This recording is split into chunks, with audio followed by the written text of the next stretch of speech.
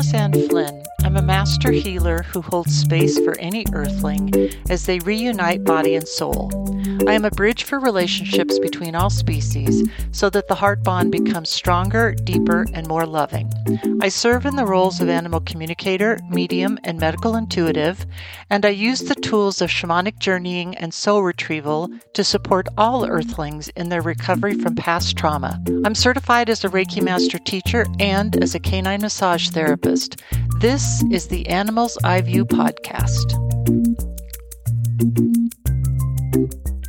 In the words of the inimitable Monty Python, and now for something completely different, a message from the other group of animal beings with whom we share the planet, the flora et al., whose existence ranks first among the Earth's life forms, followed by bacteria. That's right. And I'll see if I can find the links to some photos that have non-coincidentally, of course, run across my social media pages in the past few days since Plant themselves reached out and said, hey, let's try this on for size, for some perspective on the whole human experience thingy as it relates to reframing what is actually a common experience in energy, despite the differences in form. And while the dictionary may perceive that the thought process of plant, tree, and the like aren't in the same group, defined as animal, due to their thought processes, I would heartily beg to differ, having spoken to tree and plant a time or 65. I think in general, regarding the form follows function perspective that is true for all physical forms on Earth, the energy contained in those forms may also differ, of course, in how it is translated in order to serve the function of the being inside the form. So, if the form of, say, plant and tree is to illustrate how it is possible to be perceived as being immobile in form with their system of roots and all, I would also submit that their function is the very essence of a quote by Rumi, "Wherever you are, be the soul of that place." Certainly, I think their form serves all of us with the physical function of releasing oxygen back into the atmosphere for the rest of us to breathe, of being both home and food to many species, of cleansing the very soil in which they live, and helping to regulate the water cycle on Earth and others. There are several links in the podcast notes that you all can explore on your own for all of this information. So the definition of animal, according to the Human Animal, our dictionary, is this: any of a kingdom, and in parentheses, animalia, of living things including many-celled organisms, and often many of the single-celled ones, such as protozoan, that typically differ from plants in having cells without cellulose walls, in lacking chlorophyll and the capacity for photosynthesis, in requiring more complex food materials, such as proteins, in being organized to a greater degree of complexity, and in having the capacity for spontaneous movement and rapid motor responses to stimulation. And just now I'm feeling Willow Tree brush against my shoulder and say something along the lines of, quote, "Don't weep for me.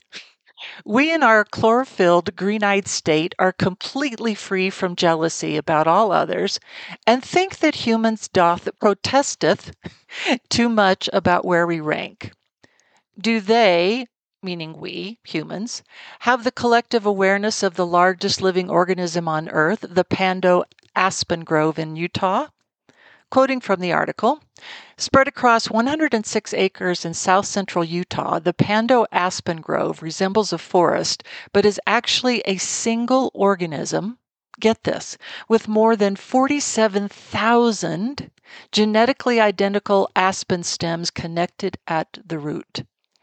Pando is the largest tree by weight and land mass. Research suggests that Pando has been regenerating for 9,000 years, making it one of the oldest organisms on Earth. Willow continues, "While the human animal prizes their individual status as being the most important in their experience, with collective awareness remaining a distant hope, We would rather look completely identical to each other, knowing that underneath each new unique growth sprouting from the genesis of the whole simply means that another soul has joined our numbers as we rejoice in our continued service to those around us. And I just got to say, who knew that weeping willow would have such fierce energy? We know how tree and plant have various kinds of root systems, and just like Pando, they can be connected with each other, as any home gardener can attest, myself included, when wanting to repot plants whose roots have interspersed with each other. Once more, in the case of form follows function, what purpose does all of this entanglement serve other than to vex us when we worry about cutting off too many roots or not enough before going up one pot size? German forester Peter Wohlleben dubbed this network the Wood Wide Web, as it is through the mycelium that trees communicate, the mycelium being the fungus that wraps around the root system and carries information from one plant to another and from one tree to another.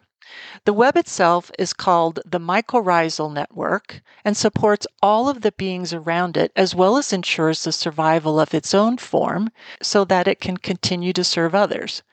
There is a really cool photo on the National Forest Foundation website link in the podcast notes that shows an itty-bitty baby pine sapling sitting on top of, by comparison, a massive underground network. When I saw it, and again, non-coincidentally, in putting together notes for this podcast, I was reminded of all the photos I've seen of the bronchioles of our lungs and, as well, the branches of our nervous system. That then took me to the graphics I've seen of the network of rivers in North America and how those branches mirror our same respiratory and circulatory systems in our bodies. And that's the very cool thing about life on this planet, right?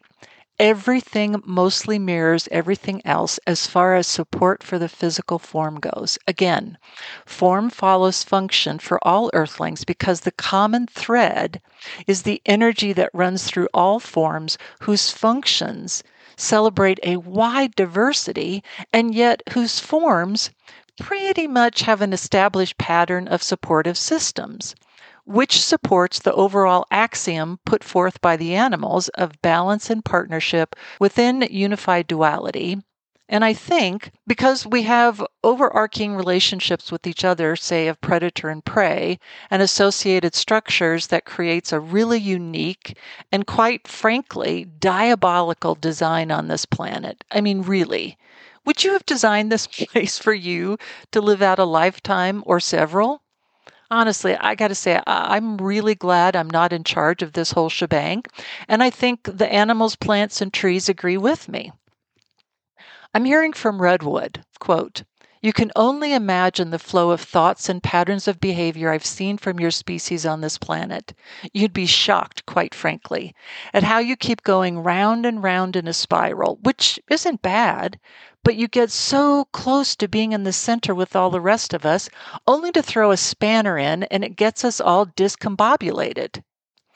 The energetic fingerprint of Redwood is, as you might imagine, stately, slightly acerbic, and also holding space in such a magnanimous way as to make it so very easy to get to the center of things after all. And the title of this podcast is a bit misleading because I don't want any of you all to go down the path like you might have already with a power plant, air quotes, like with power animals. As I've said before, in truth, all of the animals want to work with you, and as I've also said, it's best if you follow their lead. The same thing goes for plant and tree, and heck, we'll throw flower in as well because they just poke their heads up, which of course is funny, right? Every single other species is absolutely delighted when you ask, "What is your message for me?" when you encounter them. Stop looking for a meaning that some other human has told you must be there. That's the other human's interpretation, and you will absolutely have your own based on the vibration you were in at that moment. There isn't any kind of rubber stamping or, well, you're good to go, the flora of the planet are saying. Quote, "You have a fairly limited view of our lives, and we know everything about you. Why wouldn't you want to make it as easy on yourself as possible? Why wouldn't you want to have a life as strong as the trunk of tree and as varied as the life of leaf on that tree and as beautiful and soft as the petals on flowers that you so admire? Why are you so averse to making your function more like ours and having your forms realign themselves to that function? Who do you think you are calling yourselves the only species that can think and feel? And even though we've gotten a little bit off track, you all know how this goes. If the energy comes in as their ambassador, I will always let them have their say. And they're calming down a bit because their voice has been translated by mine for you. So, what kind of plant would you be? I started with this question just last week as I was feeling a bit frustrated with my journey in this body in this lifetime. And while I was feeling this frustration, Plant came in to say, what kind of plant would you be? It's such a cool question, and immediately my curiosity was piqued. Would I grow in an arid climate or a tropical forest one? Or maybe something in between?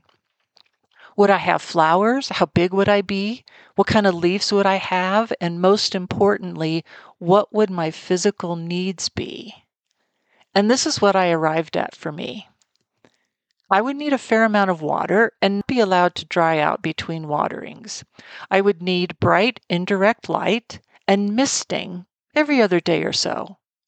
I would be tallish with no flowers, and my leaves would be brilliantly colored with lots of variety in those colors. The leaves would also be pointed with a bit of a very small sticker at the end. No rounded edges for me. I would likely need to be repotted every 6 months or so and would also not have many dormant periods because of how curious I am and how much I love learning about the earth and her beings. And here's the thing. When you pose this question to yourself this coming week, hopefully, it's important to note that every single kind of plant that we have on earth is meant to be here. So no cacti shaming and no orchid shaming either. There may be more than one plant or tree that comes in for you, and it's probably good to ask, what kind of tree would I be as well? Because these beings are so intensely grounded to the earth, there's so much goodness that can come from stepping outside of the human experience framework for just a bit to play and see what kind of magic comes through for you as a welcome respite for where you are now. And at least that's how the animals see it.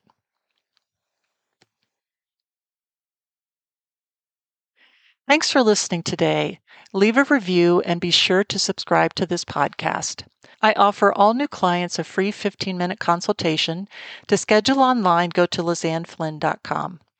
Come and find me on social media, Facebook, Twitterverse, Instagram, and LinkedIn. I encourage you to sign up for my quarterly newsletter on my website, where I also post notices for upcoming events, the starting date of courses in the Animals I View Academy, and online psychic fairs. The episodes of this podcast are available on my YouTube channel, complete with subtitles. You'll find that link in my podcast footer, and be sure to subscribe. This has been the Animals I View podcast. I'll see you next time.